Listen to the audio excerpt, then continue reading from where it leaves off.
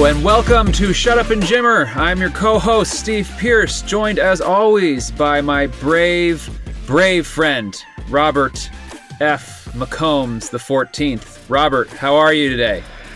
Doing good, Steven. We're coming off I think unexpected in a good way week of BYU basketball, so I'm really excited to dive into the week. You know, neither one of us picked two wins, and especially in the manner that happened was really exciting. So yeah, fun week. We got a really important week coming up. And of course, we have a special guest on our podcast today, joined by our fearless third member, intern who does great stuff, Phil Hyatt. Welcome to the podcast, Phil. It's great to have you on. Yeah, it's great to be on, guys. And I'll also throw in, I didn't expect the two wins either. I don't think any of us or any real BYU fan expected them to come in the way they did. Yeah, it was a surprising week, and you know I wouldn't say we take the most blue goggled approach here, Robbie. I think that we tend to, I like to say, have a realistic or a pragmatic view of BYU's abilities to win basketball games, but others might say that we're a little pessimistic. But it was good, right? It was good. Yeah, it was. I mean, because coming into the week, this is kind of like I've kind of thought of it like as the swing week of the season. I mean, there's coming before last week, we had 5 games left. I mean, we all know Gonzaga is all likelihood going to be a loss. San Diego at the end, you would hope you win that at home. San Francisco is a toss-up game, but these two on the road, especially, and there's places BYU has struggled at in the past, and these are probably the San Diego and LMU team are two of the better teams they've had in the past decade. So, I mean, San Diego, they had some good non-conference wins. LMU had some good non-conference wins. So, and BYU had done some good things the week before against a couple bad teams. So I was just really curious to see how BYU would respond against solid competition on the road. And I mean, the first halves were definitely nothing to speak highly of. But I mean, the second half's the way BYU battled back was just really impressive. Was just really impressive to me. I guess what was good for the week. I mean, is that coming? You saw, Steve, coming into the week? I kind of saw it as like kind of that swing week. It's like if BYU loses both games, man, we can be the 4 seed. But BYU needed to at least go 1-1 to be in line for the 2 seed. But since BYU swept it, BYU is almost in the driver's seat for that second seed now in the WCC tournament. Yeah, I mean, that was the big week, right? We talked about that last week. How if they went 2-0, they were really cooking with gas, right? In terms of getting that second seed, getting the triple bye into the semifinals, and I don't think neither of us thought that would happen. We thought it would be kind of a 1-1 or an 0-2 situation, and then things got significantly more hairy. But they stepped up. And kudos to the team, kudos to Coach Rose and the staff for getting them ready and finding a way. Neither of those games were particularly pretty, but the end result was what they needed to be. And they are now, like you said, firmly in the driver's seat for second place in the WCC, that second seed in the tournament, which is huge. And it's going to be exciting to see how these last 3 games and then the conference tournament play out. So with that being said, let's dive in. What was good this week, Robbie? Yeah, I think first of all, I think the way BYU fought in the second half, I mean, you would ideally like to start well, so dig yourself in the hole to begin with. But I mean, it's interesting. ESPN, they post their real-time win probabilities of the games during the ebb and flow of the game, depending on the prediction prior to the game and just how the game's going. So I mean, that first game, San Diego, at one point when San Diego got up, I believe was 14 in the second half. San Diego had a 96% chance to win at one point. So, I mean, and then the Saturday game, LMU's win percentage when they got up by 12 was up to 87% chance to win. So I mean, the fact that BYU found ways to win both those games when the margins, I mean, the chance to win was so slim, I mean, it speaks volumes to a lot of things. I mean, I haven't been the biggest proponent of Dave Rose this season. I thought he's checked out in a lot of ways. I mean, I don't think this week necessarily totally changes that, but I mean, I think I got to give kudos to him for just keeping the team playing well this back half of this conference season. Because I mean, coming into coming into conference season after non-conference, I mean, BYU, you knew BYU was pretty much out of the NCAA tournament picture. So the fact that he's kept BYU motivated, I think it speaks to it speaks a lot to Dave Rose and also to the players too, to the leaders on the team, to Yoli, to TJ, to Nick, for keeping the team motivated. So that's one thing, just the fight in the team the second half. And then as far as, I guess, more X's and O's things, this week, it's kind of been a trend the past month. BYU's been shooting the three ball a lot better, which has kind of contributed to this stretch that BYU's won, I believe now, 5 games in a row. BYU's been shooting the ball a lot better. BYU, they shot, I think, from three, they shot around 40% and against LMU and 52% versus San Diego, which, I mean, prior to February, BYU wasn't shooting anywhere close to that. BYU shooting around 30% from three. I think a lot of that's due to Nick. Nick's finally starting to get into a groove. The LMU game, he was struggling, but he hit that dagger at the end. It seems like the past 2 weeks or so, Nick's finally really come into his own, and down the stretch, he's been really clutch, which has kind of been his MO for his whole career. Even if he struggles, you always count a late basket from Nick, and that's totally what he provided against LMU. So I think that's one big key takeaway from this, that BYU shooting the three ball a lot better. You know what TJ provides. I mean, Nick's shooting really well. I mean, Zach Celius at LMU, BYU wouldn't have won that game without Zach. He was 4-4 from three. So that's one of the big takeaways for me. BYU shooting the three ball really well. Which is, you want to be playing your basketball at this point of the season. And that's what BYU's doing. Yoli's doing his thing. TJ had a career high versus San Diego. He had 35 points. He's still distributing the ball super well, even when he's not playing well. So, those are some of the big takeaways for me. BYU's fight in the second half, the 3-point shooting, which is really big. And then TJ he's finding ways to take control of the game, whether it's scoring 35 points versus San Diego, or a game at LMU where he struggled but still had a career high 8 assists. So those are some of the things that I liked. What did you like, Phil? What were some of the other things that you saw from those 2 wins? Yes, I just kind of want to piggyback off of what you were talking about and the importance of their increased efficiency on shooting, especially with the three-pointer, because we know that BYU tends to be a really fast-paced offense, and they get a lot of points in transition. Mm-hmm. But, they have not been, especially last week, they did not do good in transition.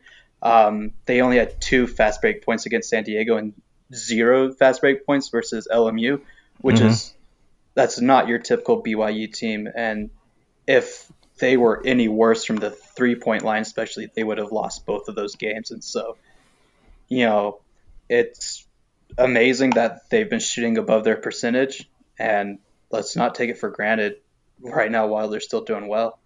Yeah. No, that's a good point. You mentioned, BYU did struggle in the fast break. So, on one hand, BYU needs to, that's what BYU does. BYU goes up and down the floor.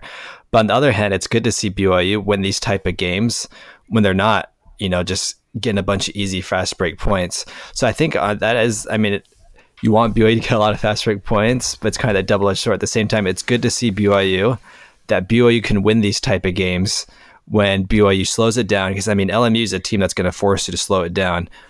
San Francisco, they're going to really try to slow BYU down.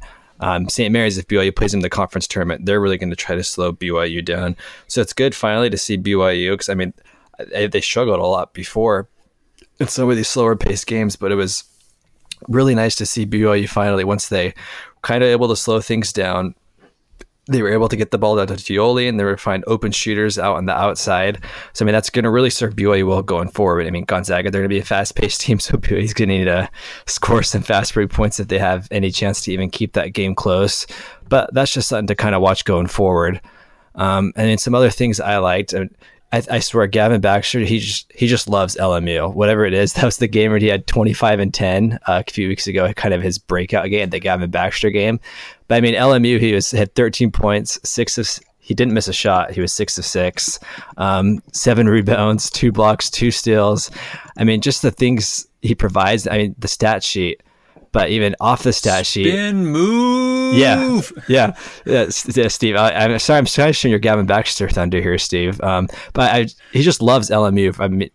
He just needs to pretend every game's LMU, and then he'll be a WCC Player of the Year, because that guy just goes off when we play LMU.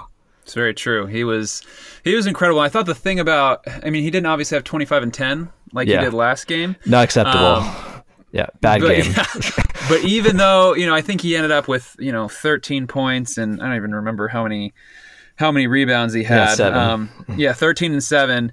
So, not 25 and 10, obviously, like he had the first time, but he was just doing so many little things, meeting shots at the rim, getting steals, sticking his long arms out there. He was playing the top in the zone for a little bit there, which I thought was really interesting and was a really good look, which I've kind of always thought might be, but it was nice to see it in action.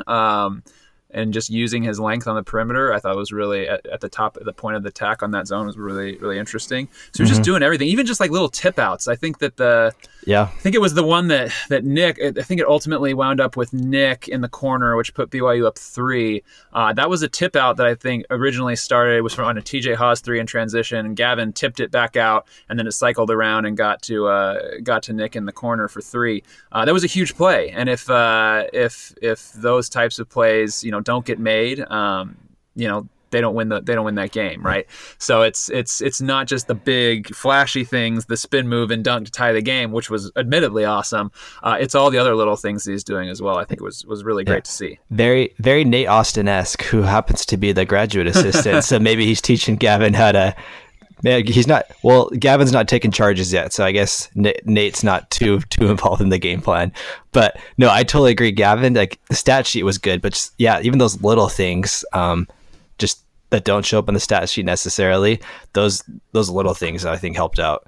So I mean, overall, there was a lot of good things. I mean, Celius, that bench roll seems to be fitting him really well. I mean, it seems like once he hits that first shot, then he's good to go. Because I mean, even the rebounding, he's been rebounding well. So if you could get him and get Connor Harding going off the bench, then I mean that's a solid core moving forward.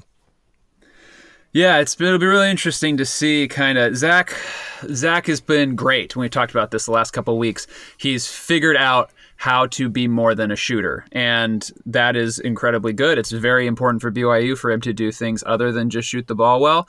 And then as we saw versus LMU, when he shoots the ball well too, that's just like, chef's kiss, right? Yeah. Going 4 for 4 from 3, making huge shots, but also doing all the other little things on the boards and defensively that he's been doing the last several weeks. So I think, Zach is really rounding into form, and the form I think we all hoped and expected for him to have. He's just doing it a little bit later. And I think that's true of the team generally, right? This is a team that really struggled for a really long time and caused a lot of frustration, particularly in the non-conference and then early in conference play, and is now kind of starting to find their identity and starting to kind of find who we thought they would be, right? Who we thought they would be at the beginning of the season, who we were excited about them playing a really difficult non-conference schedule and maybe getting back to the NCAA tournament. The team that you're seeing now is the team we thought we would see 6 months ago. That wasn't the case, obviously, but it's nice to finally see them kind of start to realize their potential, especially peaking at kind of this time of the year as we get to the tail end of February, heading into March, because, the nice thing about college basketball is the season's never really over, right? It's not over till it's over, until you lose that last game in the conference tournament. You always have a chance to make something magic happen and get to the NCAA. So if you're peaking at the right time, and you get the second seed in the WCC, which I think is a better than 50-50 shot now that they will. That's, you have to win 2 games, right? And that's, you still have to go through Gonzaga, and that's still a huge, huge obstacle, but you never know what can happen in 2 days, right? It's 2 games. You're peaking at the right time. You never know. And we can talk about that a little bit more later. What are actually the realistic possibilities of BYU trying to get into the NCAA tournament even after all this? But I think, at the very least, if you're going to step back and take a holistic look at this season and what it means for the program, the fact that Dave has been able to pull this team out of what was essentially a tailspin, and at the very least, save some face for the program and give folks some a little bit of good feels here at the end, feeling like there was progress, feeling like we finally found this team's identity and got them to a place where they started to live up to a little bit of potential. I think that's worth celebrating, and I think it's worth applauding him for and recognizing. That's not to say that you also can't simultaneously believe that there are larger, longer-term structural challenges and problems in place in the program that may very well need to, necessitate a change in leadership in the near future in order to ensure the long-term success of the program. That can also be true, but it can be true at the same time that Dave Rose has done a good job pulling this team out of a pretty rough spot and getting them to this point. So it's been cathartic to watch at the very least. Yeah. So, that has been encouraging to watch. It's nice. Even BYU is very likely not going to make the NCAA tournament. It's nice just to finally see some progress, especially from some young guys. We'll still get one more year of TJ next year. I'm really excited to see what TJ could do his senior year. But overall, BYU got 2 wins on the road. So, there was definitely some good things. But, I wouldn't say the week was without worries or bad things. Overall, BYU got the 2 wins, which is, definitely what you want to see at the end. But, there are still a few things BYU needs to clean up. One thing that was really frustrating, I guess, starting with that second game, the LMU game, BYU's been really good this year at not turning the ball over. And it's like, BYU shot really poorly from 3, so luckily they're not turning the ball over. Else that's just kind of the snowball effect. If you're shooting poorly and turning the ball over, you'll lose a lot of games. But that LMU game, man, BYU struggled the first half taking care of the ball. LMU that's what they do. They clamp up on you on defense and they slow the tempo down. And BYU, they were just getting the ball taken from them. They're just getting a bunch of steals. I don't know how many turnovers they exactly had in the first half. I think about 11 or so, but they finished with 15 for the game. So, that nearly cost. Yeah. Yes. If you want to look that up, Phil, just see how many turnovers they had in the first half. BYU, they had 10 turnovers in the first half versus LMU, and their WCC average per game is 10 for the entire game. So, yeah, they were really struggling that first half. Yeah. So, that first half, it almost blew it for them in and of itself, and BYU wasn't shooting bad, but they're just turning the ball over. That was really bad. And then the thing from the San Diego game, which is really concerning. BYU almost shot themselves in the foot after coming all the way back. They couldn't make it a dang free throw at the end. I went back to look in the final 3:15 of regulation. BYU was 3 of 9 from the free throw line. BYU is just awful from the line. Luckily, they turned it around against LMU. LMU, they went 18 through 21 and made their last 18 free throws. But those are definitely 2 things you got to clean up. You got to make your free throws and take care of the ball. If you do those things, you'll be in pretty much every single game. So those were 2 big things that kind of stick out to me. And we talked about the fast break points before. BYU wasn't getting fast break points, but kind of ended up being a good thing because it showed BYU could win games in the half court. So those are kind of the things that stuck out to me. Was there any other glaring things that you saw, Steve? BYU got the wins, obviously, but that you saw that kind of was a cause for concern? I just think it's just more the macro problem of BYU sucked in both those first halves, right? They just came out flat. They did not look engaged. They went to halftime down 9 against San Diego, down 6 against LMU. And they came back from both of those, right? So it's all fine and good, but we can't. It's actually not fine and good, right? Long term, we can't. If you do that against Gonzaga, right? If you do that against teams of this caliber, right? Even against teams like USC and LMU. Most of the time, the vast majority of the time, that will kill you, right? There's a reason why the ESPN little predictor thing had San Diego State as like San Diego as like a 96% chance to win when BYU went down 14, right? Because 96% of the time, that's how it turns out. And so if it cannot become a habit. It's fine that it happened this week. It didn't kill them. They dodged the bullet. They figured out. They had, a couple extra lives stored up. They got 2 big wins. Great. The end result is the most important thing. But thinking about process, thinking about what we carry forward, what they carry forward into a really big week, a week that is now even bigger than last week with games against San Francisco and Gonzaga. They cannot start slow like that. You cannot come out flat, even at home against San Francisco, which is now the biggest game of the year. You cannot come out flat like that. If they come out flat against San Francisco is good enough that even with the home court advantage and the Marriott Center crowd and all that stuff, they will kill you. right? You will not come back. I would not tempt fate a third time. And so it's really important that they figure out how to get themselves ready to play, how to come out of the gate strong, how to be locked in and ready and engaged from the opening tip. Because if they do this week, they will lose 2 games and will be, talking about how they squandered all the goodwill and momentum they built up over the last week having a really good road trip. So I think that's the big thing for me. I think we've seen, I don't think this is a bad thing, but we've seen the bench really get shortened, especially this week. Rose only played kind of 8 guys, which I think is pretty normal. At this point in the season. Normally Rose, has his, 10 or 11 guys that he cycles through a lot of the season. And then as it gets into February, I actually think he's done it later this year, and he's talked about that a little bit. He shortens up the rotation and gets to like the 8 guys that he really feels comfortable with. And I think he does that pretty much every year. I think it happened later this year just because there was so much uncertainty with this team and it wasn't really clear who those 8 guys should be.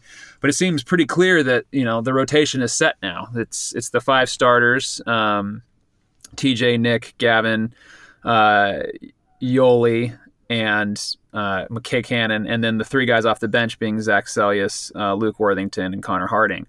And so I think that's what you'll see kind of moving forward. I think that we know now what this team is going to be for the remainder of this season. I think guys like Rylan Bergerson and Dalton Nixon and all those other guys who have put in minutes throughout the year, like, thanks for your service. We'll see you next year, unless somebody gets hurt or there's something weird that happens. But I think this is what this team is going to be. This is a rotation, and I think the results have spoken for themselves recently. I mean, there's no reason to doubt that he's found the 8 guys that are working right now. And it's just it's a question of hoping and praying that they continue to work, particularly as BYU has 2 really big games coming up this week, and then even bigger ones on the horizon in Las Vegas, obviously. Yeah, so I mean, it puts BYU in an interesting spot right now after those 2 wins on the road. And we always kind of do this reset in the middle. Just where does this kind of leave BYU? So I guess where BYU's at right now, BYU's 18-10 overall. They're 10-3 in the WCC, which, I mean, this is really the first time ever at this juncture of the season that BYU hasn't had any bad losses yet in WCC play. I mean, they've only lost to the Gonzaga, St. Mary's, and San Francisco, who are the 3 best teams along with BYU. So, I mean, they're doing well in the WCC. I mean, 2.5 back of Gonzaga. So if BYU wins their last 3 and if Gonzaga loses the rest, BYU is going to be the number 1 seed. But I think more importantly, BYU is a game and a half ahead of San Francisco and St. Mary's for the 2nd seed. So, I mean, people have been talking about it. I mean, and someone on Twitter, your boy RB on Twitter, asked us, and I'll put it back to you guys too. Do you think BYU has any shot at making the NCAA tournament as an at-large? And I'll start first. So I guess, does BYU have any chance of making the NCAA tournament as an at-large team? Which, I mean, at the beginning of a conference season, I would have said 0% chance. I still think it's slightly above that. So here's what I think. So BYU's numbers right now: 73 in KenPom, 76 in net, which is the new kind of RPI that the NCAA selection committee is going to use as their base, like, computer metric. So right now, BYU is definitely way on the outside looking at. BYU is not even one of the first 4, 8, or 12 teams out. But BYU, the biggest thing that BYU did wrong is that 3-game stretch where they lost to Illinois State, who's worse than we had thought. They lost to Weber State, and they lost to UNLV. I mean, granted, those are all away from Provo. I mean, those are killers, and those are going to be anchors if BYU has any chance. Because, I mean, really the only way BYU has to get an at-large bid if they win out going into the conference championship game. So that would include a win at Gonzaga, another win at San Francisco, and maybe a 3rd against St. Mary's. Really the only hope BYU does have going for them, I mean, at Gonzaga is going to be, that would be a top 5 win. And then St. Mary's somehow is really good by the computer, so that could be a top 50 win, and San Francisco is good. So, I mean, those will kind of help boost computers' numbers. But, I mean, best case scenario, BYU does win out. I'd put BYU's chances about 10% maybe, just because that those non-conference losses are really going to kill BYU. And Utah State's a solid win in non-conference, and Utah, that's their second best win, and they're hovering right around 100. But so there's really not much to speak of in non-conference play, which I think would be BYU's undoing in this unlikely scenario if BYU does find themselves. So what do you think, Steve? Does BYU have any shot at an at-large bid? Well, I've got some numbers to throw at you guys and a little game to play. Right. But I want to let Phil jump in here. What do you think? Give me a number. What's the likelihood that BYU can make the NCAA tournament this year, in your opinion? Well, I don't know if I can say 0% on my first time on the podcast, so I'll say 2%. Large, I don't think it's possible, because you're going to have some like mid-major conference champions that don't win the tournament, like in the Missouri Valley or the MAC, and they're going to have to give it to them before they give it to BYU. Yeah. Yeah, that's always bound to happen. Thieves, they're out there, and like you mentioned, Robbie, they are very, very much on the way outside looking in at the moment. But I want to. So before we do this, I have a little game. But before I do it, I need to preface it by saying I am in agreement with you guys that I think it's a very, very, very slim chance to non-existent that BYU will get an at-large bid to the NCAA tournament this year. And I've got some numbers that I can tell you about it in a minute, about how slim those numbers are according to smart computers and algorithms and stuff. I do think, again, I believe in the bigger possibility of catching lightning in the bottle for 2 days in Las Vegas. I think that's by far the most likely path for BYU to get to the NCAA tournament this year, even if that path isn't particularly likely. But yeah, I mean, it's 100% foolproof if BYU does it. That's true. I'm not very optimistic that they're going to beat Gonzaga on a neutral floor, seeing as they never have. No. But there's a first time for everything, maybe. So if you don't disparage Jimmer. That 2011, we beat him on a neutral floor. In the post Jimmer era. In the post Jimmer era. Yeah. I should Thank say you. that. We can't blaspheme Jimmer like that. Yeah, in the worst, maybe the worst. Just to shut up and Jimmer. So yeah, we did beat them with our best team in the last 30 years against maybe their worst team in the last 30 years. So yeah, hey, it counts. It happened. So we should respect that and honor that here. Okay, so here's the game. I'm going to give you three. It's a little blind resume test. I'm going to give you 3 NCAA tournament resumes with the team's name removed. And I'm going to ask for your guys' opinion on which one you think feels the most. If there's one that feels, or 2 that feel like they should be like more in contention, or if there's one that's not, or kind of how you're seeing it. All right? Does that make sense? Let's go. All right. Yep. Give it to us. Team A. This is Team A. Their overall record, they're 17-10. And then in the on the team sheet that the selection committee members get, when they get in the room, there's a team sheet, one sheet for every team, and their record is split up on that sheet by quadrants, right? If you pay attention to college basketball, you probably heard like a tier 1 win, a tier 2 win, a tier 3 win, yada yada. And there's different qualifications for what counts in each. So, for example, like a quadrant 1 is a game against is a home game against a team ranked 1 through 30 in the net, a neutral game against a team ranked 1 through 50, or an away game versus a team ranked 1 through 75, right? And so that would be if you're playing a game if you win a game against a team like that, that's a quadrant 1 win, versus a quadrant 2 is a slightly worse team, versus a quadrant 3 is a slightly worse team, et cetera, et cetera. So anyway, so this team is 17-10 overall, quadrant 1 games, so the games against the best teams. They're 1-6. Quadrant 2 games, they're 2-1. Quadrant 3 games, they're 6-3. And quadrant 4 games against the kind of the dregs, they're 12-0. Okay, with a strength of schedule, the 89th best strength of schedule in the country. Okay, 17-10, 89th strength of schedule. One quality quadrant 1 win, kind of middling in the middle there. All right, that's team I got A. one of those. Okay. Team B, they're 20-6 overall, so more wins. Pretty solid, gaudy record. They're 0-4 against quadrant 1, 2-1 against quadrant 2, so same as Team A. Against quadrant 3, they're 5-1. and then they're 12-0 against Quadrant 4 against the Dregs, same as Team B.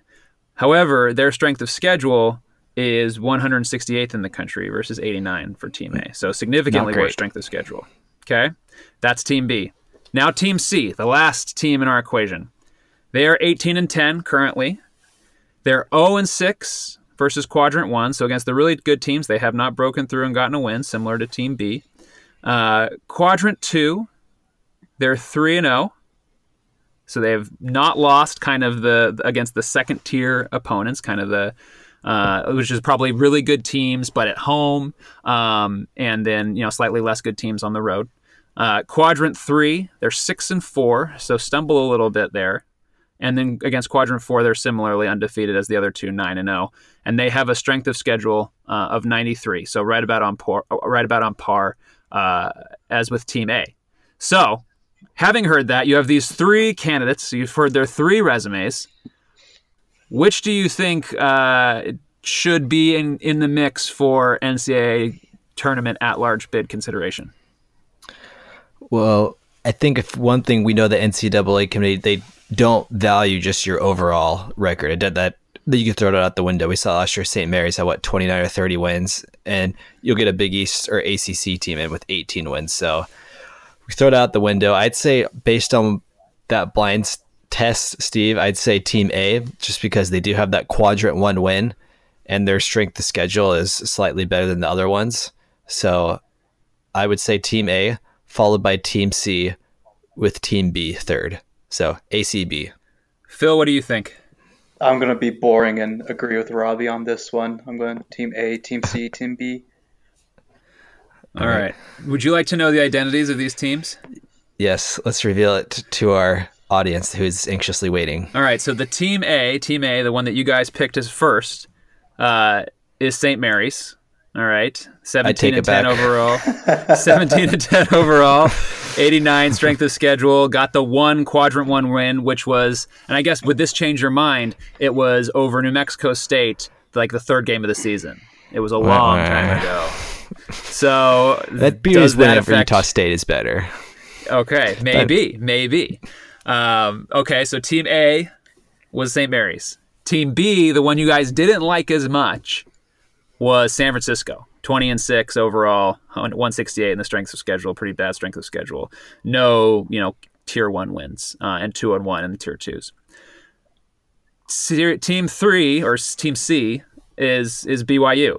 18-10, a similar record to St. Mary's overall. Similar lack of success against tier 1s, no wins against tier 1s, same as San Francisco, but 3-0 in tier 2 games, which I was surprised by. Similar challenges in tier 3 kind of to St. Mary's. St. Mary's is 6-3, BYU 6-4, and similar level of strength of schedule overall. So I was looking at these three because I was curious because St. Mary's and San Francisco, in all the bracketology conversations, they're firmly right on that bubble mix. They're in the kind of last four in, first four out type of category, both of them. And I was like, is BYU really, I was just thinking about it, is BYU really that worse? That much worse than the other two teams? And looking at the resumes and looking at the numbers, I don't think they are. Like looking at the results, now the computers like St. Mary's. They love St. Mary's. I don't know why. Yeah, they like both of them. I mean, KenPom has St. Mary's at 44, San Francisco at 48, and BYU's all the way down at 73. The net is similar. St. Mary's 47, San Francisco 52, BYU's at 75 today. So there's a gap there, and I'm not sure why, just in terms of, the quadrants and where the wins come from and against who. I'm sure there's some type of margin of victory or margin of loss built in there and all sorts of other things. So the computers don't like BYU as much, but in terms of what's actually on the sheets that the committee gets, there's not that much difference. And so that was really interesting to me in that, those other two teams, maybe just because of perception, because of how bad BYU looked in non-conference, because of a couple of those losses, which, obviously weren't so great. But I don't think that the resume is that different overall. Yeah, the really thing that's anchoring BYU has 4 Quadrant 3 losses, which isn't good. So, I mean, St. Mary's and San Francisco just don't have those. Luckily for BYU, they weren't at home at least. Houston's the only home loss, and Gonzaga.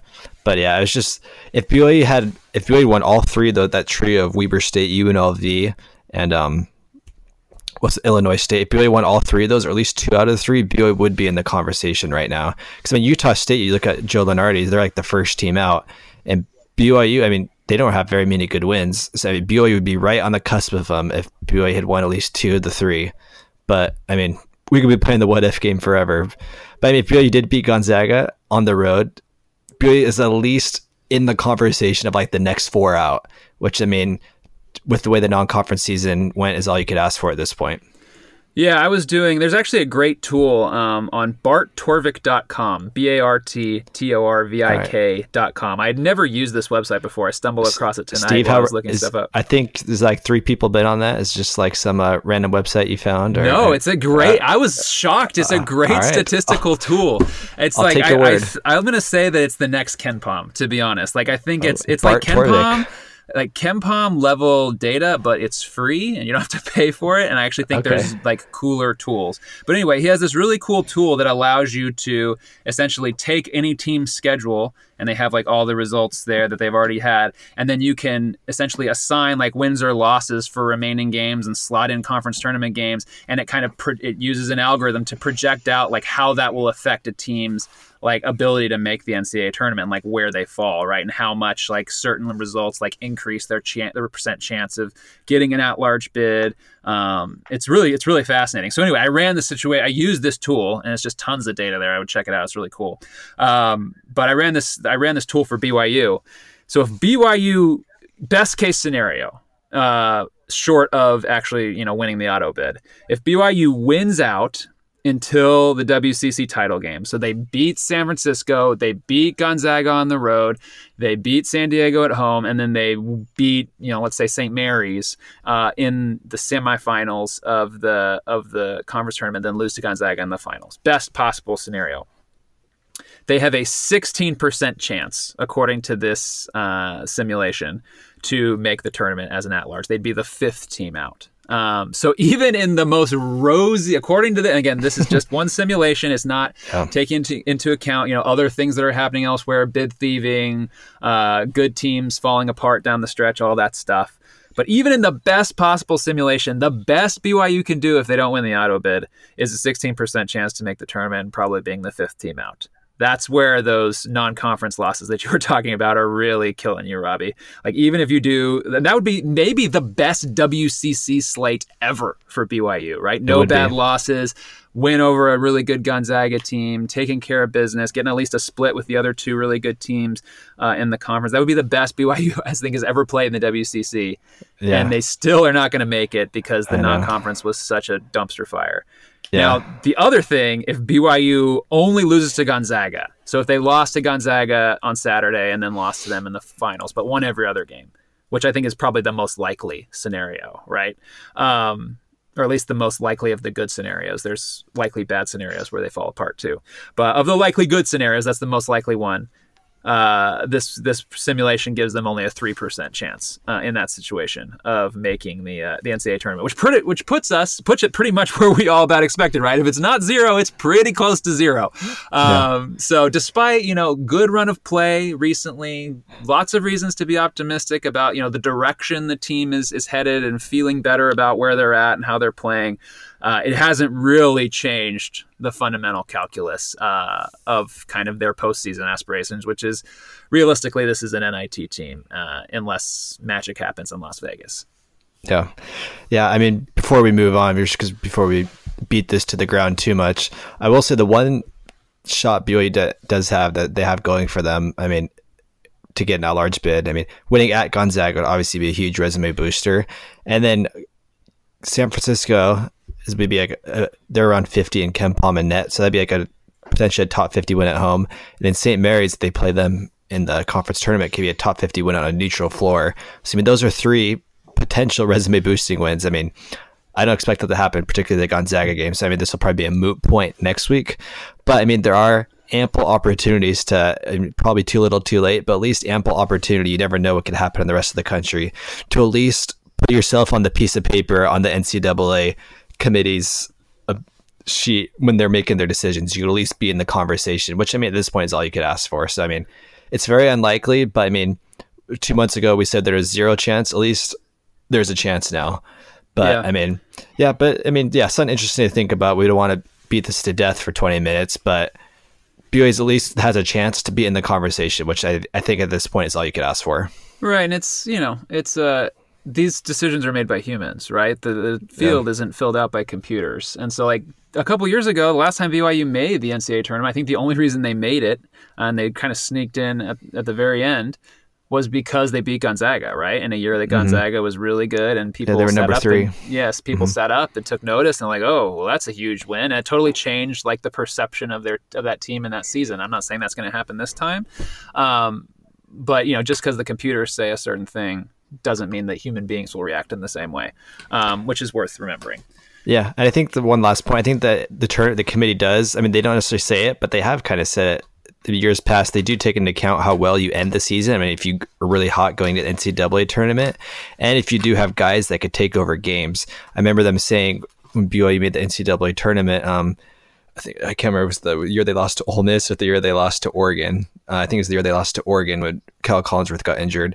But anyways, part of the reason BYU got it because BYU had a guy like Tyler Haas and Kyle Collinsworth, guys that could really take over games. I mean, BYU has that now in TJ and Yoli, so. And they have that going for them. Like, again, this will be a moot point next week when BYU loses to Gonzaga, but I mean, something fun to think about. Yeah, so let's dive into that. Let's talk about this week. 2 big games, and I've already declared the San Francisco game as the most important game of the season. At least if you view kind of the championship of this BYU basketball team to be getting second seed in the WCC, which is pretty good. They haven't got second seed in many years, so that's great. So. Tell me, Robbie, what should we be watching for? USF Thursday, Gonzaga Saturday. What's on deck this week? We've seen both these teams once already, but what should we be watching for? Yeah, I mean, we saw before BYU got beaten handily by San Francisco 82-63 on January 19th. Phil, can you look up real quick? I'm curious to see how Yoli and TJ did that game against San Francisco because I can't remember how they did. But I mean, we'll get Phil to look that up for us. But I mean, yeah, we saw that game, and BYU, they started good the first 10 minutes, and then it was bad from there on out. Frankie Ferrari did really good for USF. BYU just couldn't do anything that game. But San Francisco, it's been interesting lately. They've been kind of down a little bit the past few weeks. I mean, just last game on Saturday, they needed overtime to beat Portland, and we know how good Portland is, right, Steve? Portland is an incredible basketball program, Robbie. I don't know what you're talking about. I've never said that they're the basketball equivalent of dog poop. I've never said that. Never. I think we didn't spend 30 minutes of our last podcast just berating Portland for 30 minutes. But I mean, they need overtime to be frickin' Portland. I mean, that's pretty embarrassing. And the game before that at home, they were down by 8 at halftime to Pepperdine. They ended up winning that game, but so it seems like the past month, I don't think they've had injuries, but they've just been a little bit down for whatever reason. And with BYU being at home, with the way BYU's been playing, I feel good about BYU's chances. I mean, San Francisco still is good. And they got Frankie Ferrari, we know what he could do, and they got a deep team. They could play 9 or 10 guys deep. But yeah, they've been down a little bit. But yeah, it really all comes down to this. Do you have those? So do you have those numbers, Phil? I was just curious. Like, yeah, it didn't seem like Yoli TJ did much against that San Francisco game last time. Yeah, in the San Francisco game, Yoli played 37 minutes, had 25 points, but it was extremely inefficient. He was 9 of 21 shooting, and he only had and he only had 4 rebounds too. And then TJ played 36 minutes, and he only had 12 points on 5 of 10 shooting. And then 2 assists and 2 turnovers. So they each could have been a lot better. Yeah, even for TJ, it seems that was one of the few games where he didn't do great scoring and he didn't assist the ball. So yeah, I remember Yoli. I mean, San Francisco, the reason they did give BYU trouble, they have a big front line. They have like 3 guys that like 6'8" and above they could throw at Yoli, which for the WCC, really the only teams that could do that are Gonzaga and St. Mary's that have that type of size on the inside. So I think that will give BYU some trouble. But I mean, you hit it right in the head, Steve. I mean, this is the most important game of the year for BYU. San Francisco, they still have to play at home versus San Diego, I believe. So I mean, that's not going to be easy for them.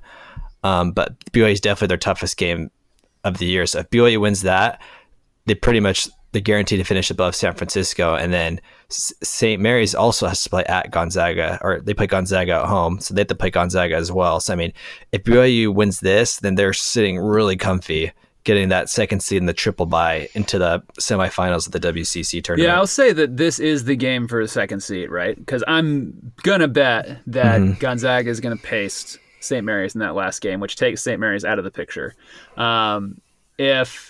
Assuming BYU beats San Diego. Right, yes, assuming BYU. Or even BYU loses San Diego, I still think they'd get the second seed. It depends on the Gonzaga game at that point. Yeah. But so let's just assume for the point of my comment that they're going to beat San Diego, which they should at home.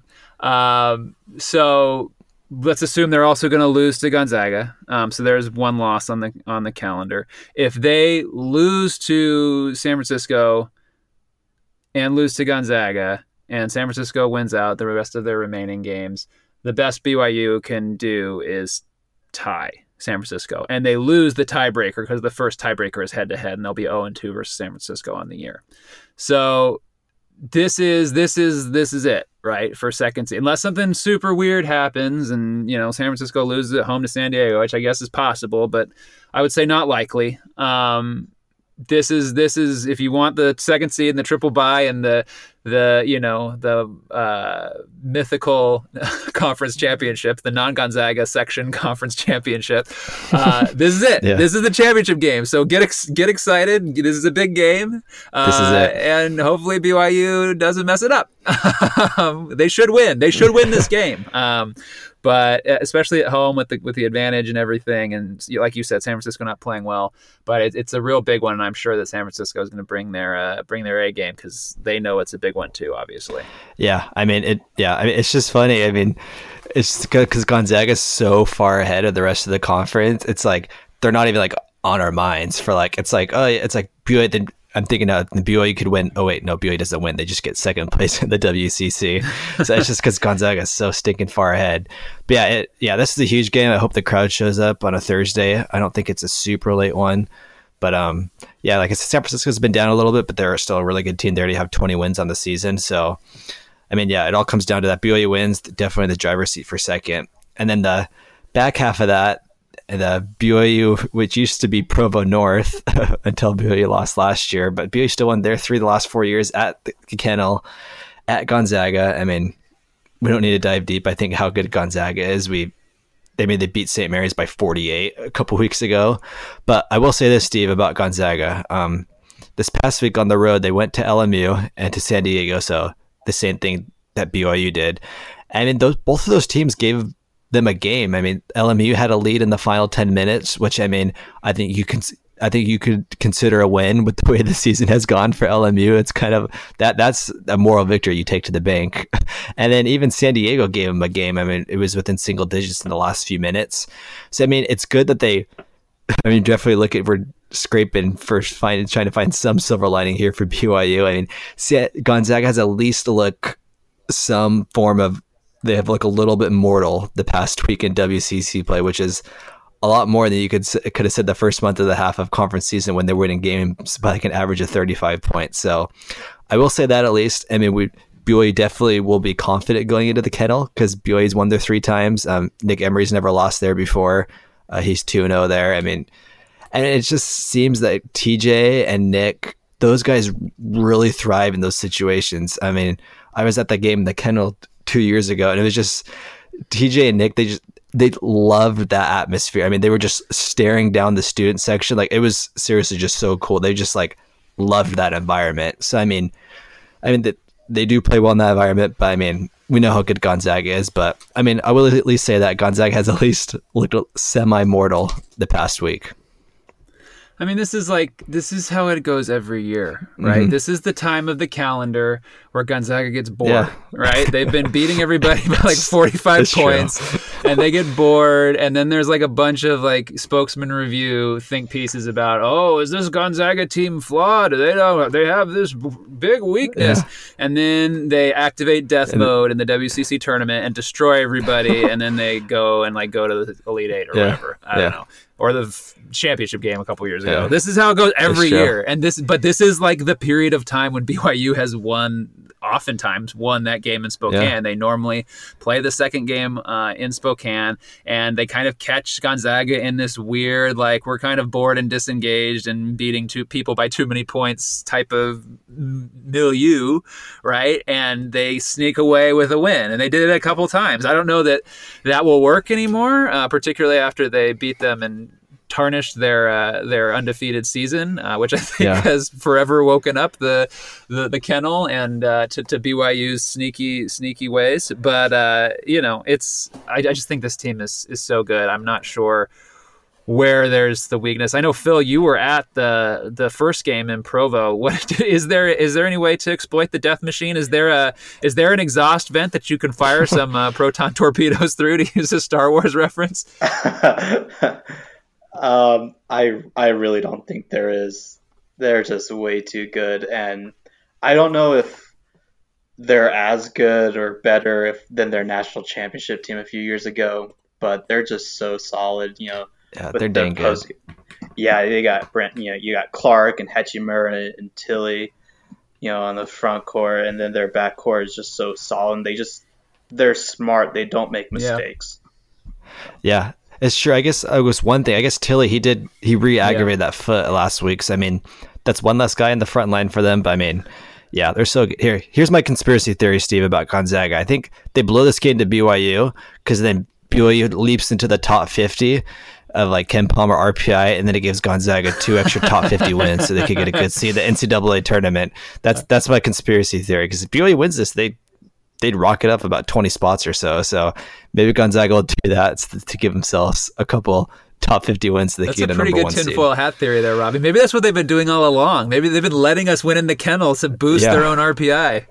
Yeah, exactly. And I think Mark Few, anything Mark Few could do to get at Randy Bennett, even if it helps Dave Rose out, I think maybe he likes that too. But that's my conspiracy theory for the day. So I like it.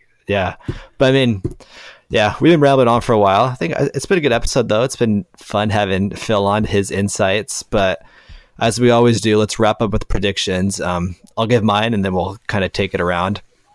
So first, Thursday night versus San Francisco at home. I do think BYU wins, partly because the way BYU's kind of hitting their stride of the regular season. And San Francisco, they haven't been losing a lot. They haven't been looking quite as good as they did pre-February. So I'd say BYU wins that game in San Francisco by about 5 points. And then Gonzaga, I picked BYU's going to lose. And I think BYU, they tend to, for some reason, even last year when they lost, they still played well at the kennel. I think BYU loses by about 14 points at the kennel. I think the spread's going to be in the low 20s. I think BYU covers the spread. They show up well, but lose by about 14 at the kennel. That's my prediction, 1-1. So I'll hand it off to you, Phil. What do you think, Phil? Do you see a split, 2-0, 0-2? Yeah, I predict it'll be a split, 1-1. I think BYU will be able to protect home court against San Francisco, and I think they'll win by about 8. But then going to the kennel is just going to be too difficult for them this year. So I'll say lose. Yeah, they're going to lose by, I'll say 12. 12? Yeah, I take that. All right, Jeez, you guys are optimistic. Yeah, you saying 0-2, Steve? No, I think we're going to win. I think we're going to win at home against San Francisco. Lock up that sweet 2 seed, the Moral Victories Championship of the WCC. Put up the Moral Victories banner. It's going to be beautiful. Yes. I think we're just going to contain Frankie Ferrari. I think his cousins Paulie Porsche and Mikey Maserati might give us a little bit of a problem. Is my guys Tony Toyota and Harry Honda might be a real handful down low, but I think we'll come out with a solid victory at home against San Francisco. And then I think in terms of Spokane, there will be blood. I think that Gonzaga is going to drink our milkshake, to use the famous words of Daniel Plainview. and just destroy us for sport and rip us limb from limb for the delight and joy of those rabid kennel people. It will be bad. It will be maybe not the 30 points that they beat us in the Marriott Center by, but at least by 20. That's my take. As long as it's better than the 48 they beat St. Mary's by. Oh, then, gosh, that was so gross.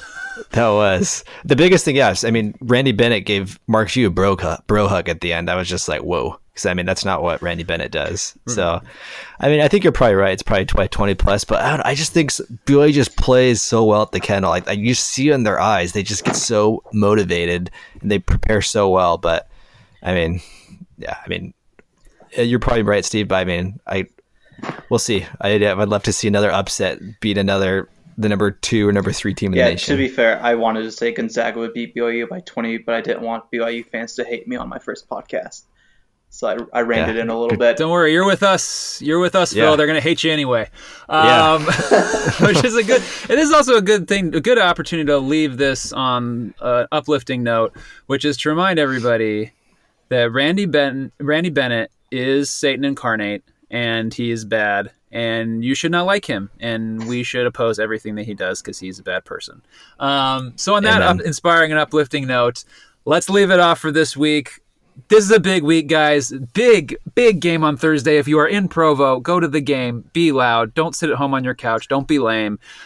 We need the Marriott Center advantage. There's nothing we could do about Gonzaga. They're going to murder us regardless. But San Francisco, we can do something about that. Robbie and I will be there. You can follow along with our tweets. Robbie at RT McCombs on the Twitter machine. I'm at PostJammer. And Phil, what's your Twitter handle? Give it to the people. I'm at Tar Heel Cougar 14. Well, that's unfortunate, but I'm not. I can't get down with this North Carolina business. I'll tell you the story another time offline. But born and bred, baby. Give Tar Heel Cougar. What was the number? 14 a follow. Phil's got hot takes, hot insights that he wants to share with you, and we're here to, if nothing else, to get Phil's followers up. So I guess do the thing, go to the game, go to the sports. BYU, try and win, get that Moral Victories Championship, hang the banner, and then hopefully that gives us something to talk about next week. So we'll see you then. Go Cougars.